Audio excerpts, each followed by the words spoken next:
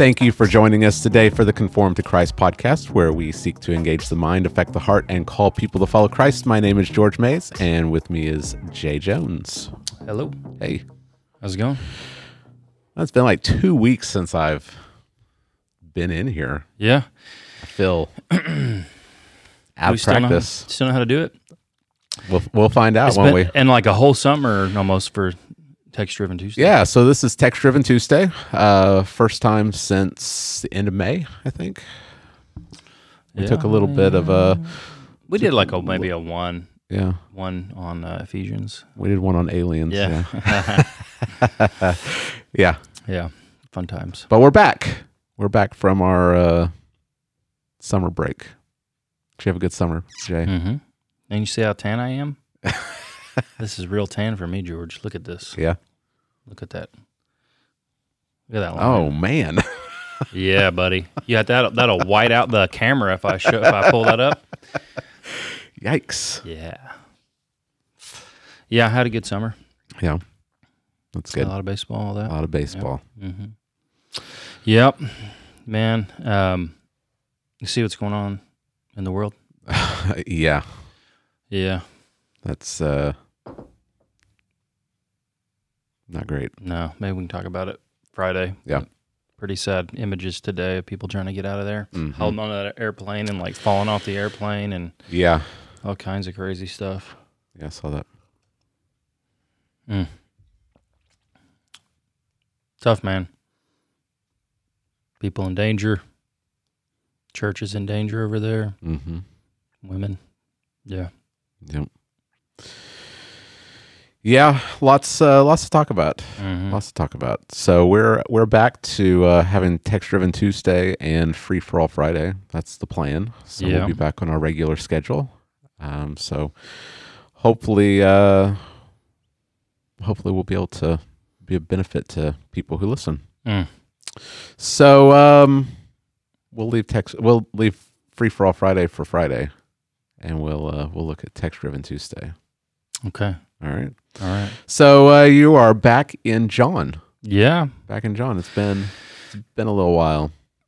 Goodness, Back in John. Yeah. Goodness, the last time you were Probably. in John was in April? Probably. Yeah. Wow. Yeah. Yeah, because I went, then you went, and then it was summertime. Yeah. Mm-hmm. Okay. Be finishing up this year, maybe, looks like. You think so? Possibly. All right. If not this year, February, January, February. Yeah, it's getting close. Yeah. Yeah. All right. Sounds good. So back in John, we have moved past the dialogue, the discourse. Right. Yeah. These long, lengthy teaching sections, Mm-hmm. and now we're going to be focusing primarily on narrative. Yep. A Right. lot of narrative now moving forward. Yep. So we're in chapter 18. Chapter 18. So we'll be looking at verses 1 through 11 today, and this is the betrayal of Jesus, Yeah. his arrest. Mm-hmm. All right. So you want to set this up for us? Sure. You want to read it? Yeah, Set it up? I'll read it. Okay. So I'll just set it up. So here's where we are. It is the evening of Jesus' arrest. Now, to get here, as George just said, we came out of a long narrative section, which is 13 through 17, or like many of these discourses of Jesus talking at great length, and that's Jesus' private ministry to his disciples. The first part of the book is open and public, 1 through 12. Signs, there's these signs that Jesus does, a lot of narrative. Then this private teaching, him setting up his disciples, preparing them for ministry as he knows what's about to take place and trying to prepare them for all of that. It's an incredible section. He prays the high priestly prayer in John 17. And then he leaves with his disciples, goes to the garden, which we know is the Garden of Gethsemane. He crosses the Brick Kedron, heads east out of the Temple Mount area there, and he goes to a garden. And that's where this all takes place. It's right before he gets arrested, and as he gets arrested in the garden. That's what That's where we are. He'll then be taken to the Jews for trials, and then he'll be taken from the Jews to the Romans for trials, and then Pilate will eventually hand him over to be crucified. Okay. I was, while you were preaching yesterday, I was showing some pictures to Phineas. He leaned over. Is the Garden of Gethsemane still there? So I pulled up some pictures. Told him, probably not the original. Right. A lot's happened. Uh-huh. Romans kind of cut down all the trees Yeah. around Jerusalem. But there's a garden Yeah. there. Uh-huh. So looked at some pictures, trying to show him the setting. Yeah. These are historical places, Yeah. right? All right. Well, do you want to read the passage and then Okay. we'll talk about it? All right, 18, beginning of verse 1. When Jesus had spoken these words, he went out with his disciples across the brook Kedron, where there was a garden, which he and his disciples entered. Now Judas, who betrayed him, also knew the place, for Jesus often met there with his disciples. So Judas, having procured a band of soldiers and some officers from the chief priests and the Pharisees, went there with lanterns and torches and weapons. Then Jesus, knowing all that would happen to him, came forward and said to them, "Whom do you seek?" They answered him, "Jesus of Nazareth." Jesus said to them, "I am he." Judas, who betrayed him, was standing with them. When Jesus said to them, "I am he," they drew back and fell to the ground. So he asked them again, "Whom do you seek?" And they said, "Jesus of Nazareth." Jesus answered them, "I told you that I am he. So if you seek me, let these men go." This was to fulfill the word that he had spoken of, "Those whom you have given me, I have lost not one." Then Simon Peter, having a sword, drew it and struck the high priest's servant and cut off his right ear. The servant's name was Malchus. So Jesus said to Peter, "Put your sword into its sheath. Shall I not drink the cup that the Father has given me?" All right. So 18 through 20, we're getting into real familiar territory. Yeah. Like if you've grown up in church, you've heard these stories.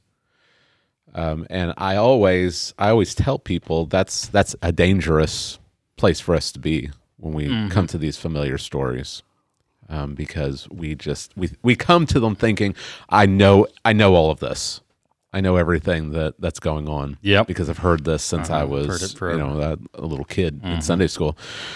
So it's important for us to slow down and really look, Right. and we need to humble ourselves, right, in a sense.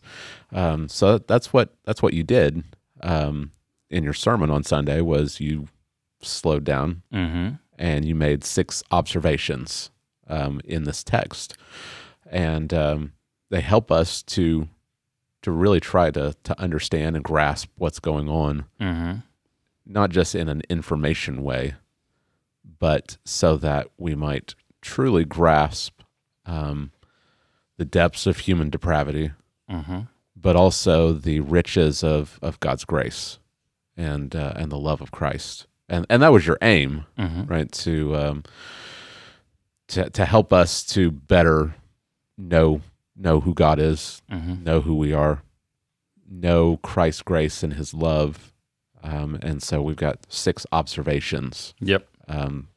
From this text. And I'm sure you probably could have made some more if you'd done the Martin Lloyd-Jones route. Here's 30 observations from. Yeah. All right, so let's just walk through them. I won't give the list up front. We'll just walk through them. Okay. How's that sound? That's all better. Right. That's kind of how we did it. Was we went through. Yeah. Yeah. Okay, so the first observation is that there is a significance to the setting. Yeah. And we had community group on Sunday afternoon, so I was asking them, how many of you have thought of it this way before, and it was new for quite a few people. But it should, once you explain it, it should just make perfect sense. So, what's the significance of the setting? So Jesus goes out to a garden on purpose. It would appear this is a place he would go to a lot with his disciples. The text tells us that, gives us a little clue. Judas knew that he used this place because he used it a lot with his disciples. Yeah. So it appears that crowds like to be around Jesus, and Possibly he knew someone who owned an oil press business that owned this garden. The text seems to indicate, if you look at all the Gospels, that this is a place you could enter and exit like it was enclosed of some kind. So probably, and the meaning of Gethsemane is oil press, which I think there's even significance in kind of what that means. Yeah. You can see the weight that Jesus is under as he enters this place. So there's a garden, and it may at first, if you just read, like, oh, it's just a garden. There's gardens all over. Well, if you read through this section, which from talking with me this past week, when you kind of want to look at something fresh, you just got to read it over and over and over and over and over again. Right. So this big section, going all the way through his crucifixion, if you do that, what you'll find is that John emphasizes the garden at least 3 times. Here in 18:110, there's a mention of this garden. In 1941, the text tells us that there was a garden near where Jesus was crucified, and they took his body down and they buried him in a garden. Right. And then in 2015, Mary goes to she goes to Jesus to do the cleansings or whatever the ritual stuff was, and the body's not there, and she's looking around and she sees a man. She doesn't know it's Jesus. She doesn't recognize him. She thinks it's the gardener. And so that's emphasized. The garden 3 times, the gardener. And so it appears that there is some type of lesson to be learned around the garden. And I'm not the first one to see that. Remember, I came in your office and I said, hey, you see this? You ever see that? This goes back to early church history, right? Because I think it's there. It's a reason, and it's because there's a legitimate connection. There's a contrast being drawn between the first garden, the Garden of Eden, and the first gardener, who was Adam, right. Our representative, our federal head, and Jesus, who's the last Adam. And so all of this unfolds around this garden scene. Yeah, like Jesus is in a garden wrestling with, will he obey God or not? That's where we find ourselves in 18:1 through 11. Now hold up, Jay. Are you telling me that the whole Bible tells one unified story? Right. Is that what you're? Is that what you're trying to? Yeah. Is that what you're trying to tell me? Yeah. It's important. It's important for us to remember. If you've never thought of it this way, to pick up on these little verbal cues, that they're tying the story together. Yep. And this is again, this is showing the divine inspiration of the scriptures. It's showing God's sovereignty over history, and so it helps us to understand the complete storyline of the Bible. It is interesting to think about how God communicates who He is and His nature and who we are. How would a divine mind that's infinitely greater than ours communicate to humans? So it appears that He does so through repeated patterns, unfolding through history. Right. Right. How can you do that unless you actually write history? Right. Unless you're the one who's decreed all things. Yeah. And from the beginning. Right. So that's something that's very interesting to think about. Yeah. It's clear that He's doing that. Right. There's typology and patterns. There's legitimate ones. There's also illegitimate ones, right? You've heard like, the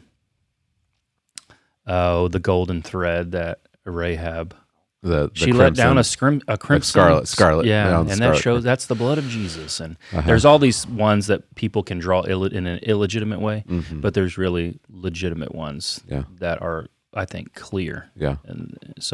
And you can pick up on that, on how the disciples themselves will show us kind of how to interpret these things. Right. So, right.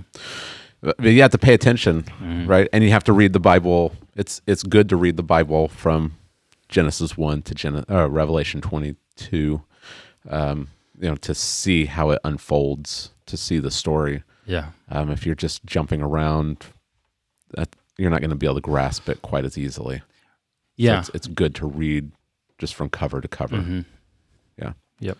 For sure. So why should we care? Why should we care that Jesus is in a garden?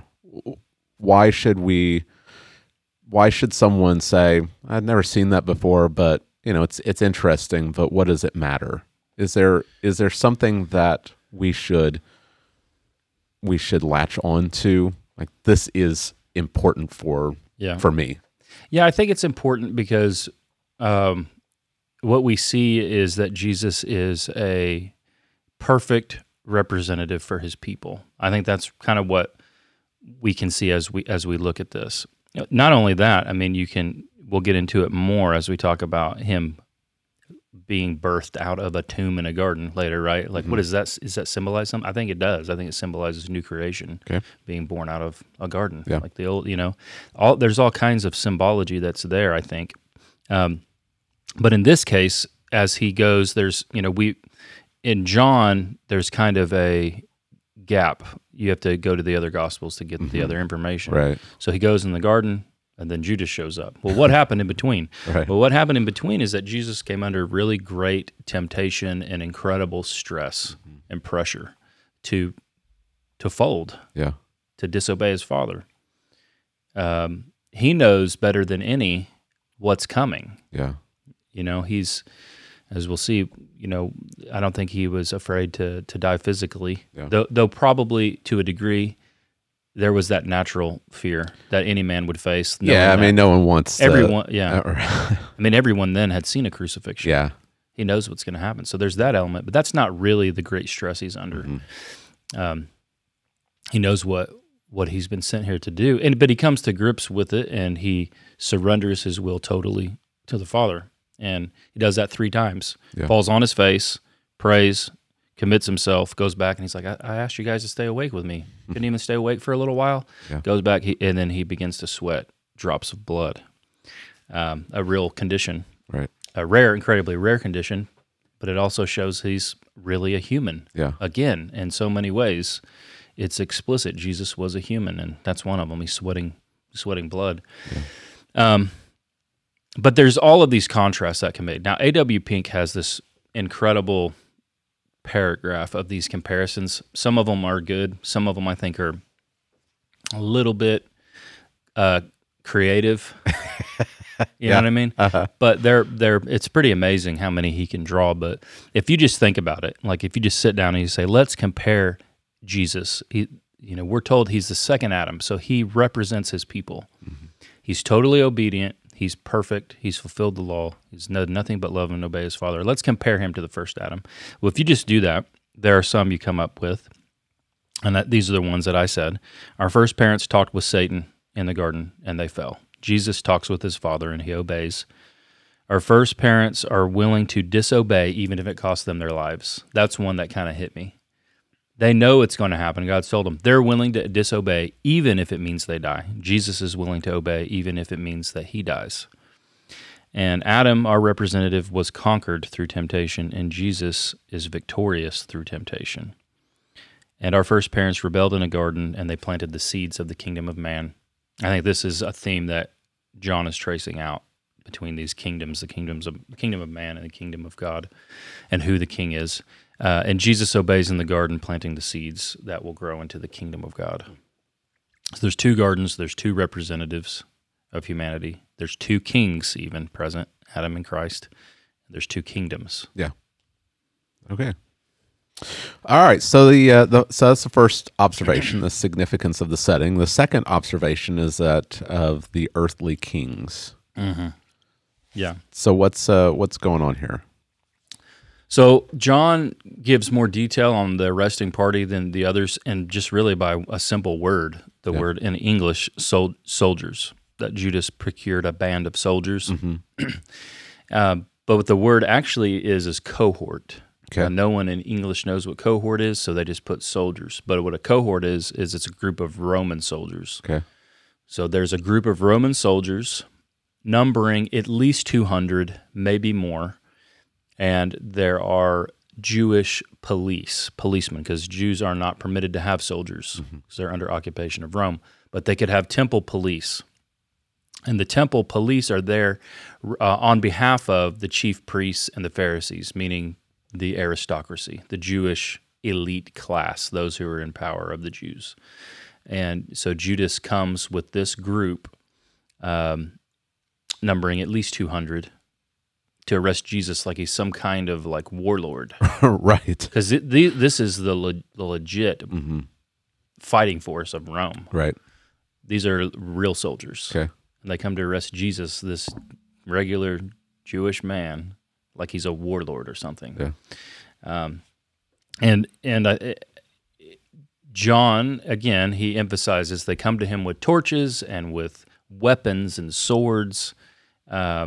It's, I think, a picture of the kingdoms of man coming against Jesus, and I think that's that's how we need to take it, because that's how I think the disciples interpreted what was happening, because they quote from Psalm 2 and Acts 4.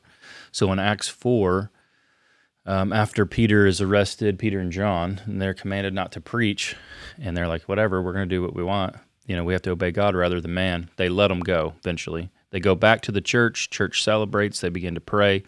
And as they begin to pray, they quote Psalm 2 as interpreting what happened to Jesus the night he was arrested, his trials, and his crucifixion. They interpret it according to Psalm 2. Mm-hmm.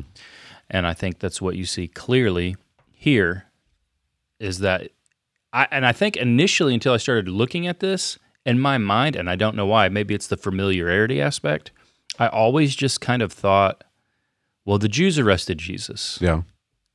And it wasn't like 200 soldiers there. It was like a group, because it's just Jesus. They came with like a small group of police. The Jews arrested Jesus, and when they had their false trials, they took him to the Romans. Yeah.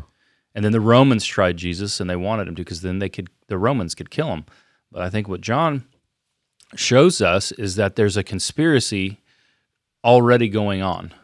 So when Judas comes with the opportunity to arrest him, there's no way Judas can procure Roman soldiers. Right. This agreement's already been hatched, like this plan. And so the Roman soldiers go because there's already a plan that's been agreed to behind the scenes. And then we see it unfold as these trials take place coming forward. Okay. And so we see the kingdom of man really conspiring against God, which has been going on since the very beginning. Right. And that's the beginning. That shows us Psalm 2, beginning of Psalm 2 anyway. Okay. All right. Yeah, it's really interesting to think, like, this is not just, it's not a mob that's coming to arrest Jesus. Like, these are the official, it's the peacekeeping force. Right. I wonder if they thought that there was going to be a revolt there in the garden. They may have. Yeah. But it seems like it's just Jesus and his 11 disciples. Yeah. That seems to be it. Mm-hmm. Yeah. Yeah, that paints a different picture than what you usually get. Yeah. All right, so we've got the significance of the setting, the earthly kings, and third, we have a glimpse of the true king. Mm-hmm. All right. So you didn't bring this out. My wife actually brought this to my attention. She uses, what does she use? The Gospel Transformation Bible. And it's got some good notes that kind of do the biblical theology. And in the notes, it talked about David. Mm-hmm. And when he goes into exile because of Absalom, he crosses the Kidron Valley. Yeah. And he goes east. Yeah. And so I don't know if there's maybe a connection here. Jesus crosses the brook Kidron. Yeah. He's about to be betrayed, just like David was betrayed. Mm-hmm. I don't know what your thoughts are. There may be, if you ran across any of that in your study. Yeah, and there's other things I found too about the brook Kidron. It's because of where it is. It comes up a lot in the Old Testament. Yeah. So there's just no way to bring out like everything in the amount of time. It's even significant for the future of the earth. Okay. It appears that the brook Kidron will become a flowing stream, and you can take it literal or figurative, but God's communicating a garden paradise on earth, and the brook Kidron flows freely 24/7. Yeah. Right now it's an intermittent stream. it's dry most of the year, Okay. and then it'll flow with winter rains. Some say during this time, as Jesus crossed it, he would have walked through the blood of animals. I don't know that to be true, because they say how many animals are sacrificed during Right. Passover, that it would flow down through. And I would say I don't know that to be true, because I'd have to research. That would technically make him unclean according to the law. Okay. You know what I mean? Uh-huh. So that's not a fact that I could bring out. But Right. yeah, there's probably legitimacy to it. He's being rejected. He's being overthrown Yeah. by his son, and he leaves and he heads across the brook. And yeah, Okay. So we see him exercising authority here, yeah, right? hmm Like when we say he's the king, it's not just a title. right. Like he is the king, hmm right? So how do we see that in this passage? So you have to just get in your mind and try to put yourself back on a dark night in this garden, and all of these soldiers coming upon. I mean, how intimidating would that be to anyone? 200 professional soldiers, and Jesus steps forward and Right. says, "Who do you seek?" Uh-huh. He's not hiding, and that probably surprised them, I bet, a little bit. Yeah. And they're like, Jesus of Nazareth, and then what he says is, "I am." Right? In our English, it's "I am he," but really, it's just "I am." Yeah. And we know from going through John how significant the phrase is. It's a divine name, and he's taken it 7 other times before this. The biggest, most explicit one would be before Abraham was, "I am," and they knew what he was saying because it. Same 2 Greek words. Yeah. I don't know why the ESV puts that he there. I am he. Mm-hmm. Because it is the Greek words I am, Yeah, and there's theological significance to that. yeah, that's God's name. That's the name that God gives to Moses. Yeah. He says, "Who do I tell them sent me from the bush?" And he says, "I am." Mm-hmm. And so Jesus takes that name all throughout John. And here's another time where he says it explicitly. Yeah. Now, when he says it this time, I think if you just don't try to explain it away, how else do you explain soldiers being so startled that they fall backwards, Yeah. down on the ground? Right. Well, they do what people do when they encounter God. Yeah. They fall down. That's what everyone does when they have a divine encounter. Right. Sometimes the text says they fell on the ground like dead men, but they fall backwards. And so you get it. It's like Jesus is giving you just a little glimpse, like who is really the true king of the earth here? Right. Like, who has the real power? Like, they've come to them exerting human power. Human power always comes at the threat of death.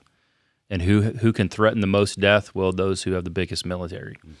And here they come. I mean, and there's a little glimpse. These soldiers fall backwards when he just speaks. Right. And I think you can't miss it. Yeah. It's just a picture that he is. It's a picture of what's going to happen when he returns. Yeah. That's kind of how I took it. Yeah, I just love the picture of them coming. They've got their swords and they've got their torches and they've got their armor, and they come ready to arrest him, and they think that they've got all this might behind them. Yeah. And he says, "I am," and they just topple over. Mm-hmm. I just love that picture. Mm-hmm.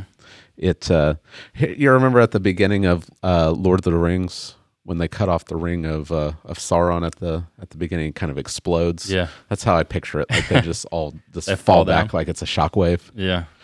Yeah. Yeah.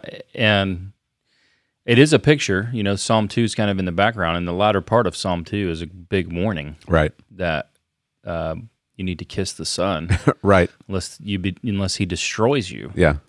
And he has the power right now to do all of that. Yeah. It's hidden. That's the great mystery of the incarnation, is that all of the power, like you can't even say all of the power, because his power is immeasurable. It's infinite. He could, if he didn't want to do anything, call down angels, and they would just destroy all these people. Right. The other gospels say that. He could just speak again and disintegrate them. Yeah. Like they just... He has the ability to do any of that. He has all of that power, and it's really just gets to the humility of what he's doing in the incarnation. Yeah. And really his mercy and grace, even that he has for these people that are about to arrest him, that he doesn't, that he was restrained because he's on mission. Yeah. And nothing's going to take him off that mission. But there's like a little glimpse of what happens when he returns. He's no longer, the humble king who rides a donkey. Mm-hmm. He comes back riding a war horse. Yeah. And those who have not made terms of peace with him, they perish. You've got to wonder what's going on in the minds of these guys. Like he speaks and they just all fall over. Right. Like as they're picking themselves back up. Right. They're still going to go through with it. Right. Yeah. It shows the depravity of man. Mm-hmm. Like they're not unaware of who this is that they're coming to arrest. Mm-hmm. Like they've heard the stories. I mean, he's been doing these miraculous signs and wonders for 3 years, Mm-hmm. and the stories have gotten around, and they're coming to arrest him. He says, "I am," and they all fall down, and they still get up and arrest him. Mm-hmm. This. Here's something I didn't think about till you just said that. Yeah. He just raised a dead man to life. Right. And you remember the one thing when I was doing like some research, that I found is that Romans they didn't believe Zeus could raise the dead. Mm-hmm. So if they heard the rumor that he raised Right. a dead man, what do you think they're thinking? Right. Like, Who is this guy? yeah. Well, the Jews probably told him. Yeah. The Jews probably told him, "Don't worry about the rumors you have heard. Yeah. He does his miracles by the power of the devil. Yeah. He's not really a god." Yeah. You can imagine, like, what kind of conversations went on in the background. Right. You know what I mean? Mm-hmm. Yeah, Yeah. it's interesting. But they still go through with it. They do. Right. But he is the one that has the authority. Right. I had a question. As you were going through this. Verse 4, it says, "Then Jesus, knowing all that would happen to him." Mm-hmm. Do you think? Again, this is speculation, but he is the incarnate Son, and so he has laid aside his divine prerogative. Right. Like he lives as a man, dependent upon the Spirit. Right. Often, I think that we think this is because he knows everything. Mm-hmm. When we know from other places that Jesus, as in his incarnation, he doesn't know everything. Right. Right. We've talked about how he didn't know English. And Right. He's humbled himself. and he learns. That's how he Right. He has a human mind. I think when the lady who has the the discharge of blood touches him and he turns around and says, "Who touched me?" Yeah. I think he really is asking, Yeah. "Who touched me?" Right. Like, I don't know who did it. Right. I was wondering, do you think that he knew everything that was going to happen because he's read about his life in Right. the Old Testament? Yeah. I think that's probably the best explanation.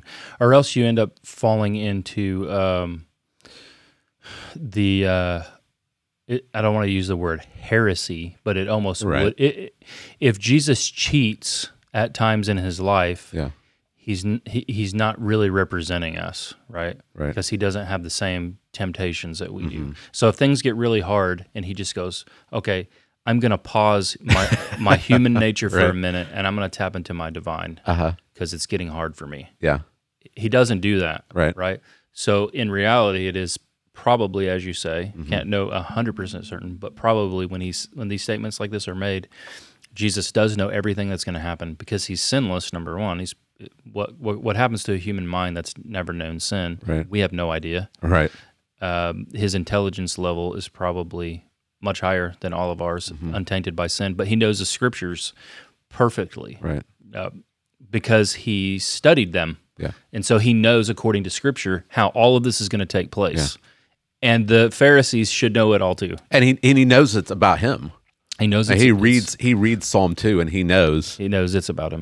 I'm the Son. Yep. He knows Psalm 22.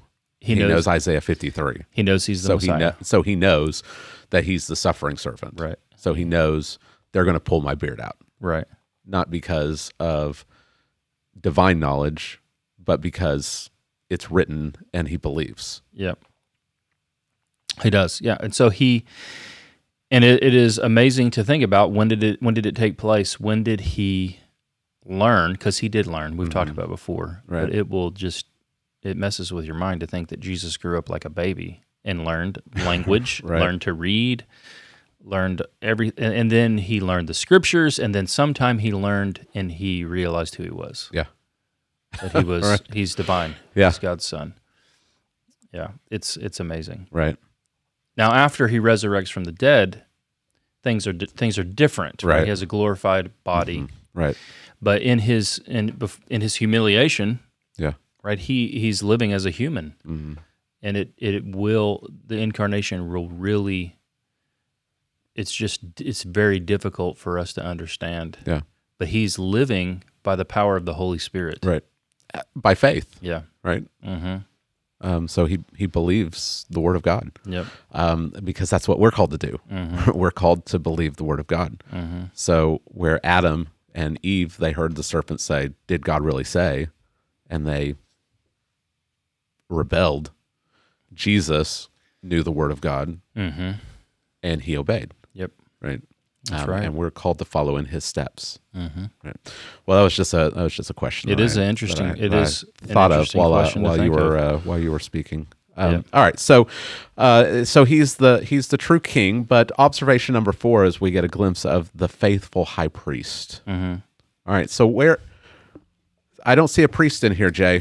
Where did you get Jesus as high priest out of this passage? Yeah. So, kind of reading from 18 through his crucifixion, one of the themes that come up are this idea of king. Who's a king? The authorities. Right. So it's like a clash of authorities. Yeah. Kingdoms of God and kingdoms of man. Who's the king?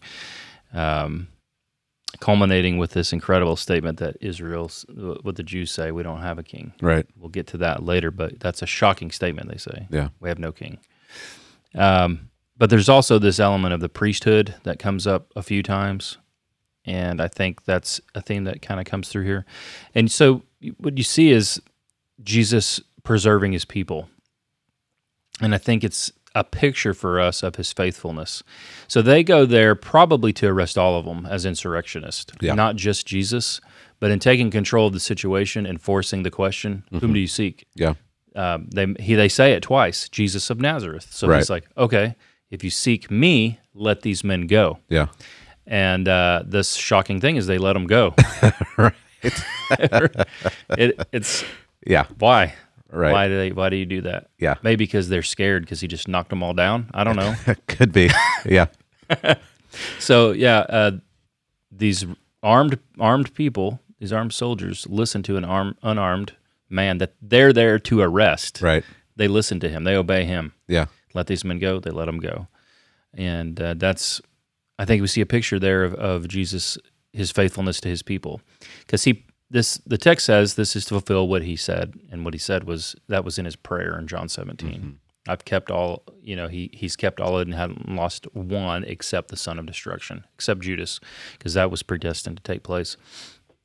And so I think we're meant to see a picture of the type of faithfulness that he has to his people, that he's ensuring their safety. This time he's ensuring their safety and their harm that would come from human authorities. Right. But what he does is he's faithful to his people and he keeps them safe from the wrath of God. Yeah. And he doesn't lose any of his people. So I think there's just a picture of that here, that he's faithful to his own. Right. He does what he has to do to ensure their safety. Yeah, he's interceding for them and representing them. They come for all of them, and he's the one that gets taken. Yep. Right. Okay, that's good. I love that you brought that out. That they listen to him. Yeah. Like, He's why? got this authority. Yeah. And he tells them to. Luther says the greatest miracle of the Garden of Gethsemane. Yeah. That these armed soldiers listen to this, who is just a regular Jew, Right. who has no swords. Yeah. Well, he does. He's not armed. Peter's apparently Right. armed. Don't tell us what to do. Right. Right. Yeah. But they listen. Yeah. Yeah. That's pretty amazing. Yeah. Okay. Fifth observation: we have the worldly man. I can't imagine who that would be. In this story. Yeah. Before you get to that, before you get to who the worldly man is, do you find it interesting that we don't get much of Judas's betrayal in John's gospel? I mean, Yeah. he's there, Mm-hmm. he leads them, but there's no kiss of identification. Yeah. There's no rabbi. Mm-hmm. Is there? Do you think there's a reason for that? Is there some theological reason why John's doing this, or is it just a case of, again, he doesn't write everything that happens? John, I think, is driving at different themes. Like the other Gospels, John wrote after the other Gospels. Right. Like he's probably read them. Uh-huh. He's writing to communicate different theological themes. Right. Like in my mind, there's Romans and there's the Gospel of John. Okay. Like if you want big biblical theology, Yeah. and then of course Hebrews, which you're going to do, but Romans and John, they have these great themes of predestination, grace. I mean, it's packed full of this type of stuff. And then also in John, it's he's not so much focused on Judas as he is focused on the other people. Yeah. Because if you go to those other arrest narratives, you're not going to catch that idea of these kingdoms of men coming against Jesus, and then the picture of the king, who's really the king here. One guy titled this sermon, might have been Boyce, I can't remember, "Who Arrests Who?" Okay. I thought that was a pretty neat title. Uh-huh. But he's got like 10 sermons in this section. Okay. Like, what are you doing? Okay. Yeah. I don't know how long. I wonder how long he preached for. It couldn't have been that long. Yeah. Maybe it was. I don't know. Who arrested? I don't know. Okay. So, yeah. Yeah, I just thought it was interesting. I mean, Judas is here, Right. but he's just kind of Minor role. Yeah. Yeah, he's just kind of a bystander. He kisses everything Jesus, that happens, but he doesn't kiss Jesus in John. It's where we get the term kiss of betrayal, right? Yeah. Judas comes up, kisses Jesus. Right. So it's not Judas that you're observing as the worldly he's man. not the worldly man. Who is it? Peter's the worldly man. Right. Because again, remember what is happening in this whole section, and it comes out with Pilate. It's the kingdom of man and the kingdom of God. And the kingdom of man fights a certain way.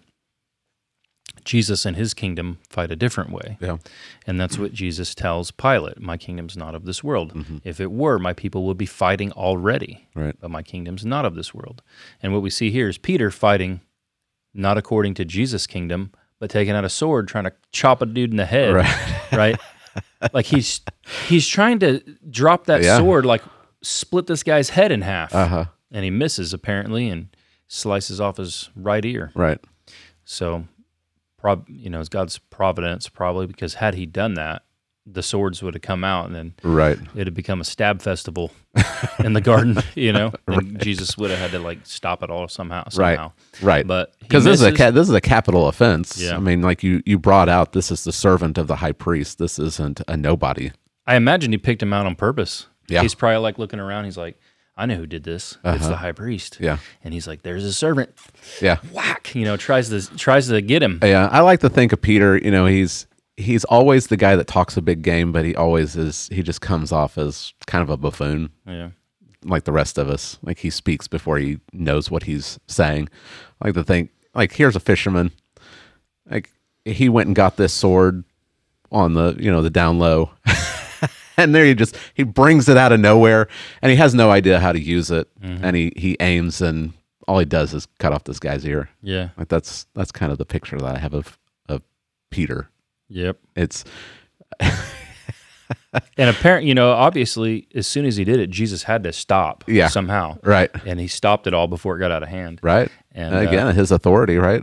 And then Jesus heals his ear. He puts his ear back on. Yeah. And here's another thing that just boggles the mind. These guys see him put a man's severed ear back on his head, and they still arrest him. Right. Yeah.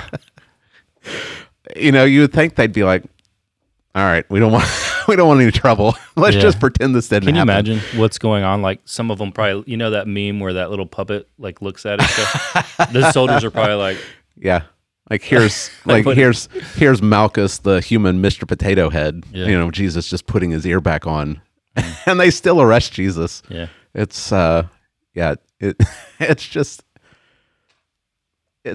when you step back and think about it, there's a lot of rather humorous things that are going on here. Just the foolishness of man. Remember when we go to Psalm 2, when man is they're rebelling and they're saying we're going to break our bonds, what is God doing? Yeah, he's laughing. He's laughing at them Mm-hmm. because it's so stupid. Mm-hmm. Like, what do you think you're doing? Mm-hmm. This is an impossibility. And so God is laughing at their rebellion. And you see just Jesus is just over and over and over again proving that he's the one that has the authority here. Mm-hmm. And they're not coming against just some other guy. Yeah. Like, here is the king. Mm-hmm. And they still rebel. They still arrest him, and they're still going to put him to death. Yeah. Yeah. But it's foolishness because God has established him as the king. Yeah. Yeah. And Peter shows he's a worldly man. Yeah. He's worldly. The world's in him. He's in the world. Despite being with Jesus for 3 years, I think, again, it shows us how completely impotent we are without the Holy Spirit. Yeah. We're hopeless Right. without the regenerative work of the Spirit in our lives. Yeah. And he set himself up for this by making these incredible claims. I'm willing to die. They'll all fall away, but I won't. Right. I'm willing to die for you. Yeah. Well, he's willing to fight, and this is what I tried to bring out. Peter's willing to fight according to the ways of the world for Jesus. He'll take a sword out and be willing to go to battle and die. Yeah. And tons of non-believers have the same zeal, Mm-hmm. right? The people who flew the planes into the Twin Towers showed that. Right.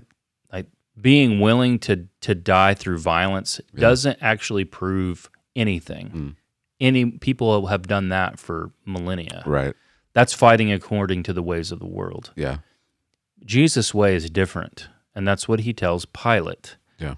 And Peter demonstrates he's not willing to do that. And we know that because of what's coming next week.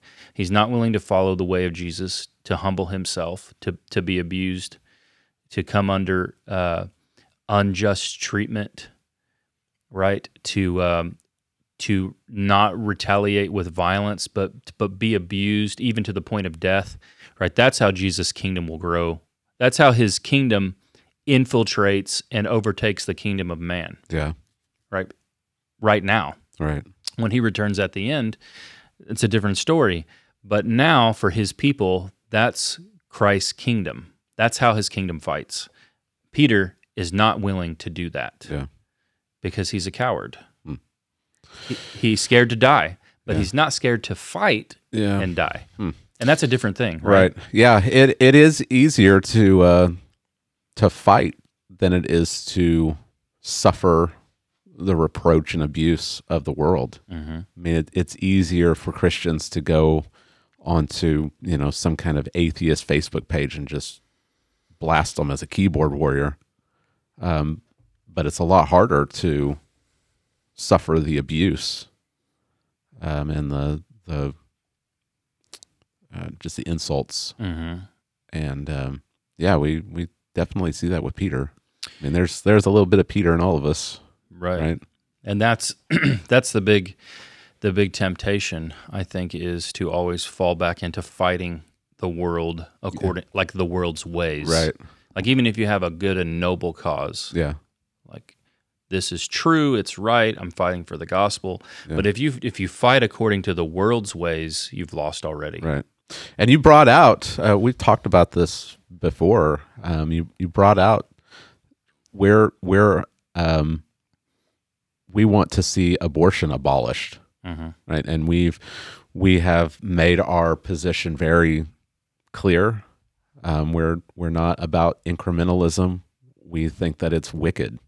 You do not murder applies to unborn babies, and so we would call upon all those in authority, the lawmakers, to obey God and stop the slaughter of the innocent. Mm-hmm. But we've had to pull back some from our involvement with certain groups because their tactics are according to the ways of the world. Mm-hmm. And I think that that's a great example of what you're talking about. Yep. That we can't, even though the cause is just, we're on the same side of the issue. But the tactics have to be godly. They have to be biblical. And so maligning and slandering politicians, and having distorted pictures of them, as if they're literally the ones ripping babies apart. Mm-hmm. Like that's not a godly tactic. Or doxing them. Right. Yeah. Right. Mm-hmm. Yeah. That's not the way that Christians should fight. Right. We fight with the word. Mm-hmm. We fight with the gospel. Right. Trusting God to fight for us. Right. Right. Yeah. Yeah. That was a good example. Uh-huh. And I'm sure we could spend Sure. a lot of time talking Yeah. about different ways in which Christians are tempted to fight according to the world. Yeah. And we just lash out with our sword, just like Peter. Mm-hmm. Yeah. You shouldn't be able to pin down a Christian on an issue, right? Or an idea, and say they're always going to fall here.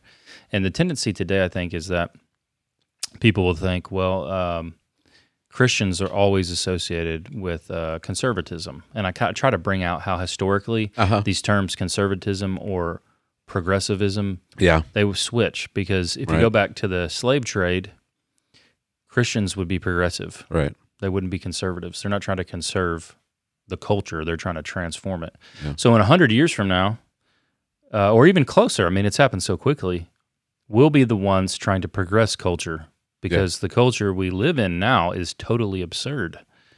Right. It has no moral foundation whatsoever. Yeah. So there's nothing to conserve here, right?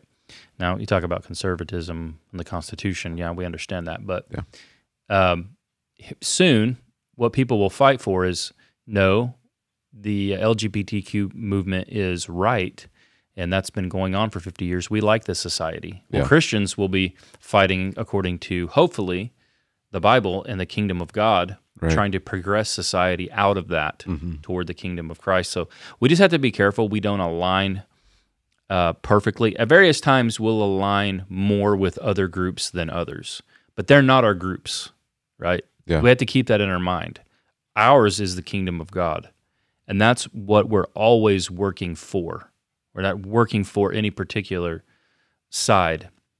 Now, obviously, on this side, or where we're at in history and in time, I think conservatism aligns more with the Bible, right? Yeah.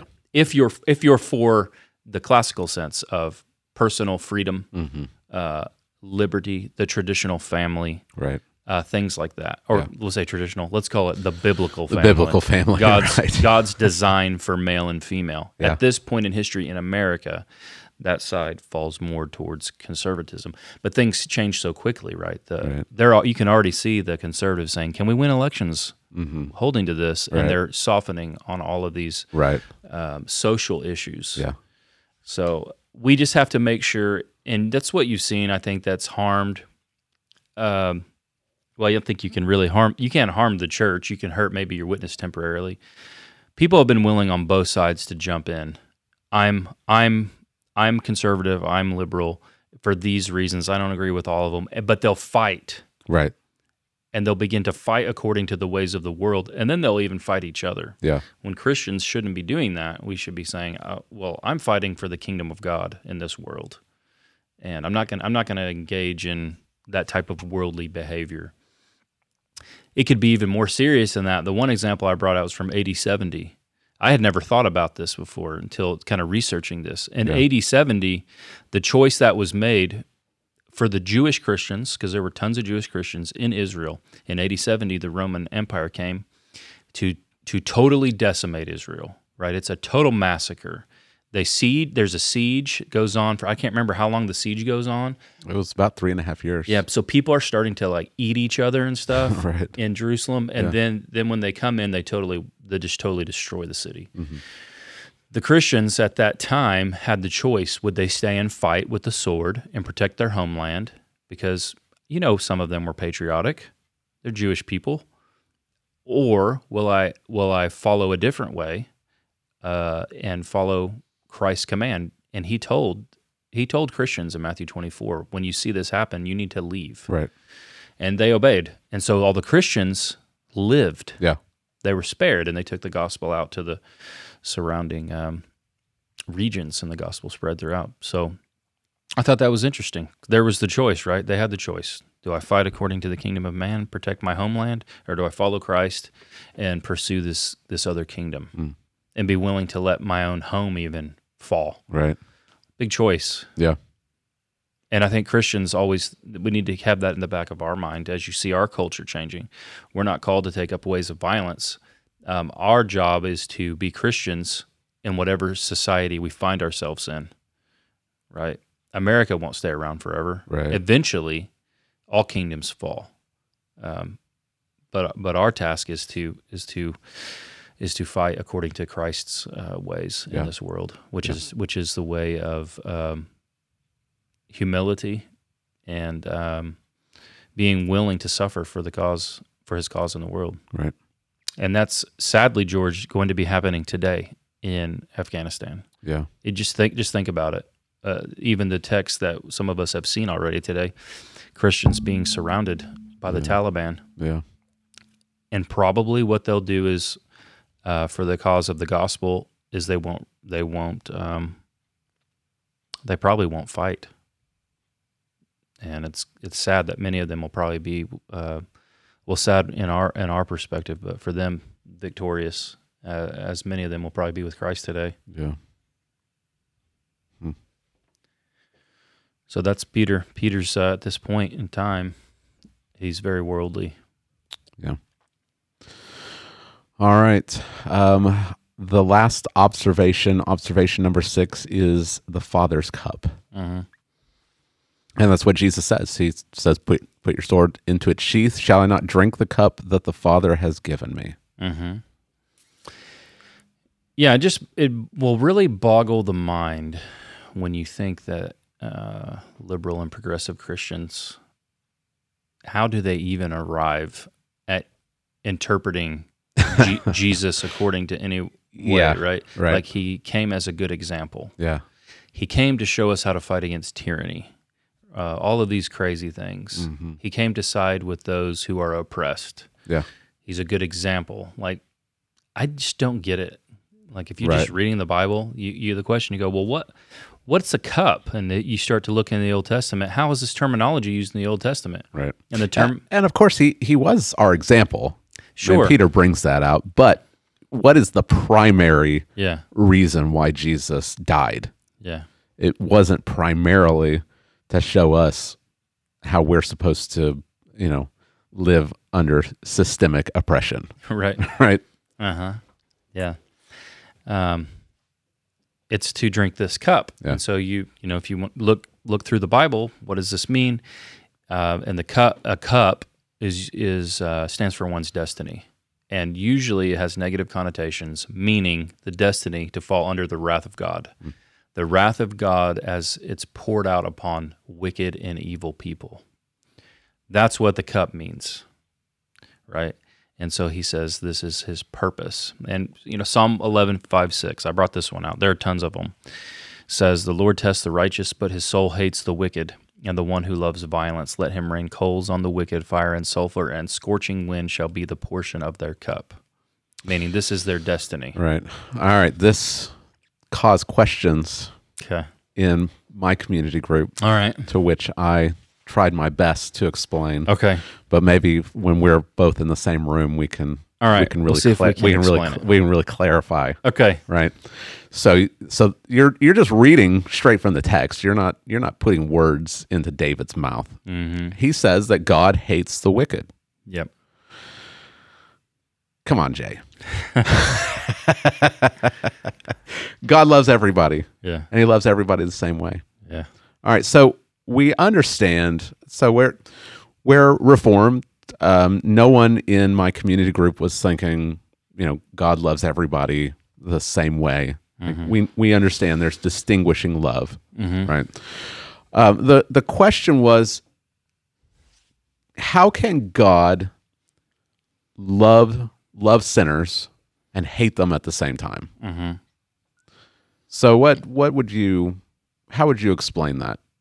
Because we know he has benevolent love. We talked about this when we were looking at 2 Peter. Mm-hmm. Like he takes no pleasure in the death of the wicked. Right. Right. Uh-huh. So his bent towards fallen humanity is one of love. God so loved the world, Right. right? But at the same time, he hates the wicked. Right. So how do we balance these? How do we understand that he loves the world, but he hates sinners? He hates the wicked. Yeah. Well, first thing that we would do is we would just read the Bible verses that explain that just say that he does, and not try to explain them away. Yeah.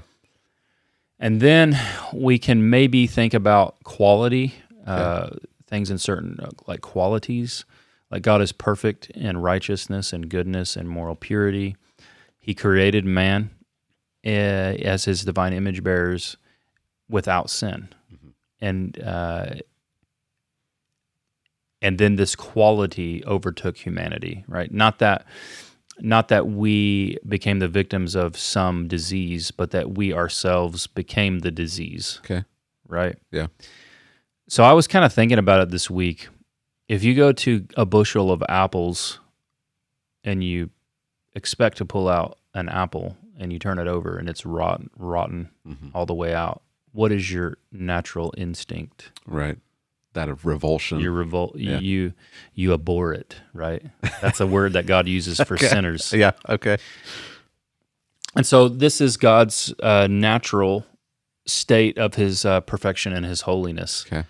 Because he is morally perfect and morally good, that which is contrary to his nature, he abhors, right? Yeah. It's revolting Okay. to him. And anything less would be odd, really, if you think about it. But he hates the wicked, and it's difficult for us because we interpret it according to our own hatred. I believe it is hatred. There's a way you can identify with it, but ours is to be overtaken by passions and emotions that are impure. Right. Right. We're selfish. We're unrighteous. Our hatred is a reflection of who we are. So we can't even identify with the hatred of God towards sinners. God is not a human like us, and we ought not to interpret his hatred according to human hatred, right? Okay. So that's one problem that we have is we're fallen in our humanity, and all of our passions are tainted according to our nature. But none of God's are.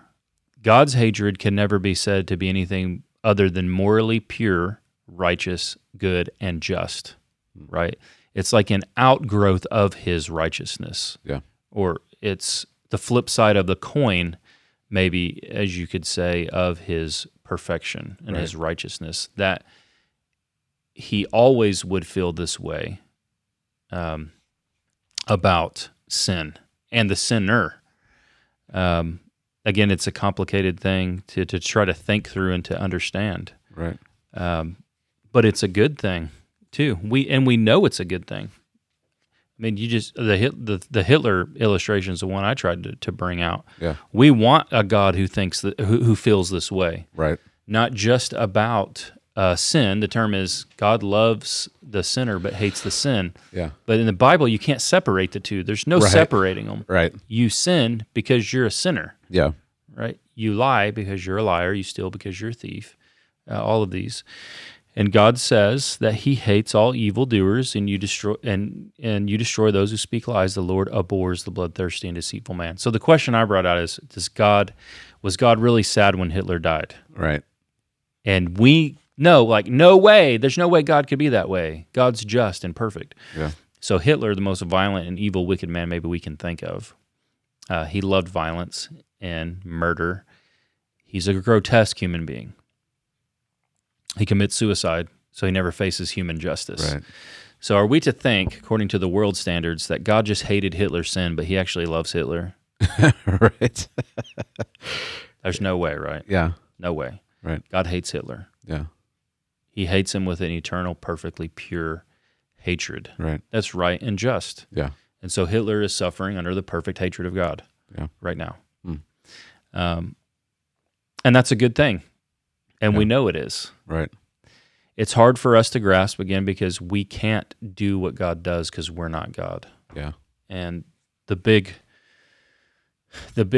mystery of it all is how could he love sinners at the same time? Because I think if we take John 3:16 tells us that he loves sinners, and then when you look at the cross, you ought to see that as a demonstration. That's how John 3:16 is trying to explain this to us, right? Or we can think of this as love, not that we loved God, but that he loved us, right? And he gave Christ for our sins. That while we were his enemies, Christ died for us. How? Well, it's the reason we struggle is because we're trying to think of God like a man, and he's not a man. He's not a human. From eternity past, God has loved sinners in his Son, right? And we can't separate the two. You can never separate the two. God's predestined a people for himself to be righteous in Christ. And these he's also loved eternally. How? Your guess is as good as mine, George. Yeah. How? We don't know why. That's why it's called grace. Right. We don't deserve that. We deserve his wrath. Yeah. And I think that we can view his hatred of sinners in the fact that we're made in God's image. We're meant to reflect the glory of God. And in our fallenness, when God sees us, he sees a distortion of his image. Right. And he hates that. Yeah. Because he loves his glory. And so when he sees humanity in his wickedness, he sees something that is hateful. Like you said, the mystery is that he takes pity on those that are corrupt. And it is. There is something of a mystery there. I mean, we go back to John 10 and we talk about the ways that we are loved. Jesus compares it to the love that he has in the Trinity. Yeah. And that's a great mystery because Ephesians 2 tells us that we were children of wrath, like the rest of mankind. Yeah. Of course, we know you can't really arrive at a true doctrine of this without the doctrine of election. Right. And then have time to even get into that in the sermon, right? But God has chosen from eternity past a mass of fallen humanity to save for himself. So he has set his love on a people undeserving before they ever did anything good or bad. Of course, knowing that they would do only bad. Right. Apart from his grace, they would only do bad. Right. And he's redeemed them in his Son. You can't come up with a reason why. Right. And that's why it's called grace. Yeah. We don't deserve for God to love us. He's decided to set his love on us, and his love is transforming in quality, so that what would be abhorrent to him, disgusting, he decides to set his love on that to transform it into something that is like his Son.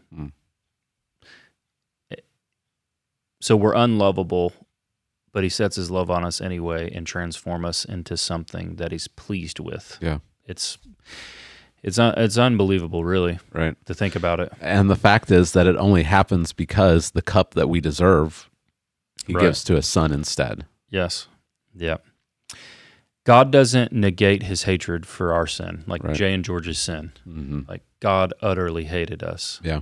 With an eternally pure, utter hatred. We were children of wrath. He hated us that Right. way. Yeah. And Jesus drank the cup of God's wrath in our place, Yeah. which makes everything change. And now God doesn't even see us in that. He sees us as his righteous and perfect Son, Right. which it's mind blowing. Right. There's not even any wrath left. Yeah. You can never think of something bad that happens to you as God pouring out wrath on you. Yeah. Even something terrible, like it's loving discipline. That's all it can be, because there's no wrath left Right. for you to take it all. Yeah. That is that's the best news that you could ever hear. This is why we would hold to, definite atonement. Christ actually redeemed people, Right. individuals, and there's no wrath. There's no God is not angry with Christians anymore, and his wrath will not be poured out on them because Jesus didn't just take a sip of the cup. Right. The cup was turned upside down, and he put his finger in and got the remains. There is no wrath left. He drank all of God's wrath. Yeah, it's important that you add this, though, for his people. Right. Right.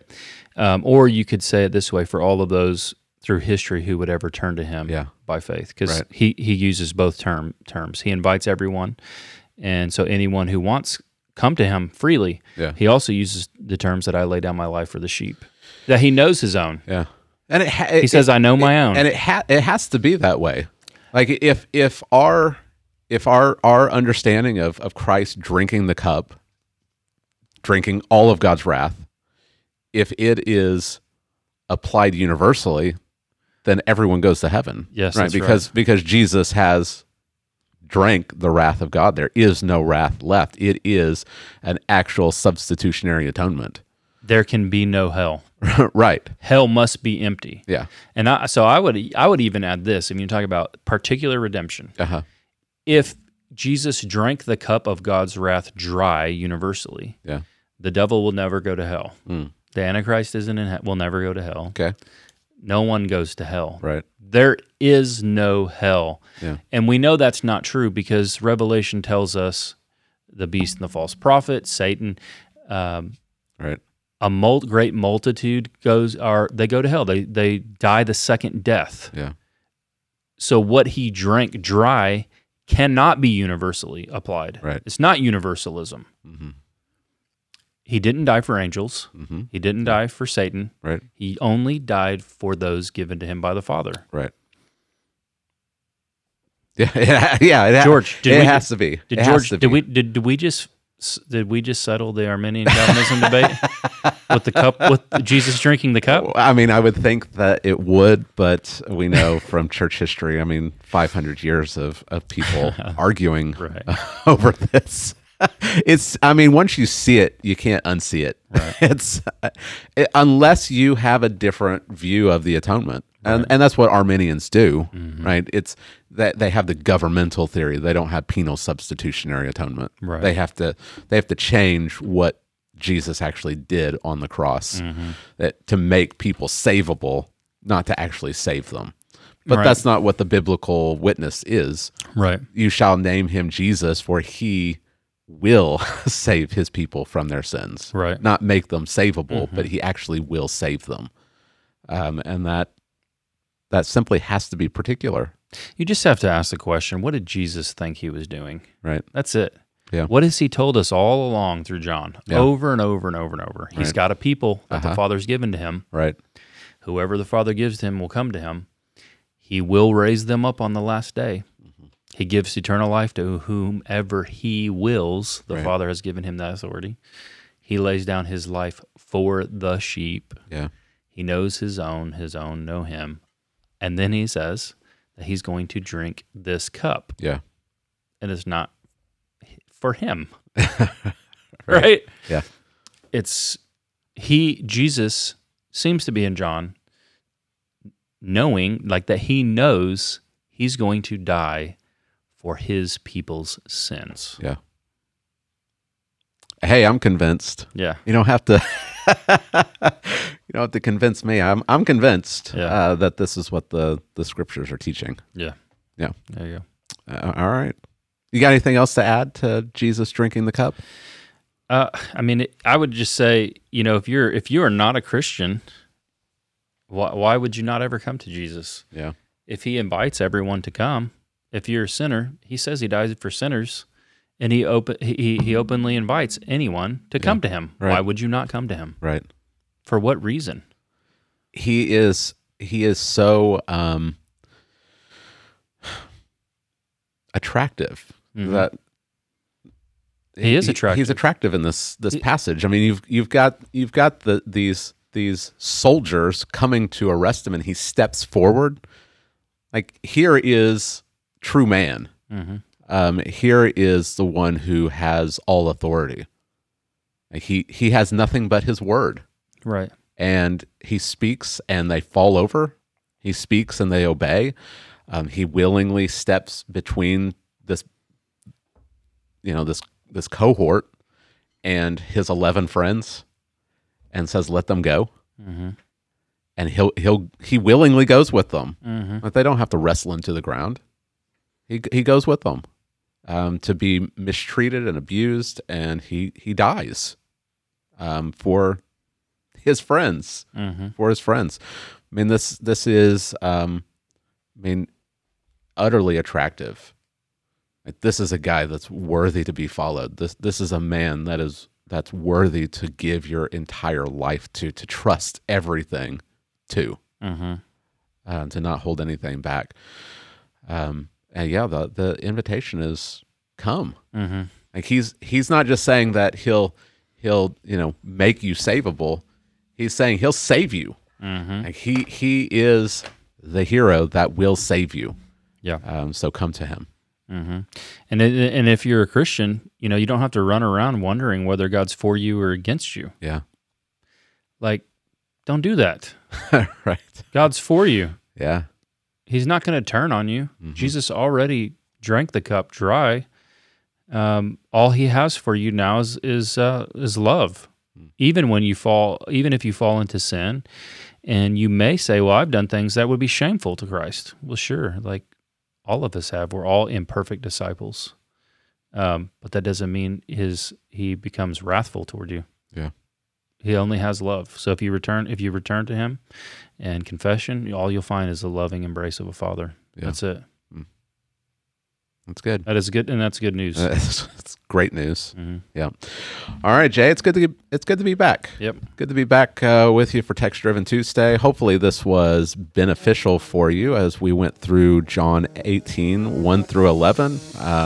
We'll be back Friday for Free for All Friday, so want to invite you to join us for that. Be sure to go back and listen to Jay's sermon from Sunday on this passage. It helps goes together with what we've been talking about today, and of course, we want this to be beneficial for you. Be sure to like, share, subscribe, get the word out, and as always, we hope that this helps you to become more and more conformed to Christ.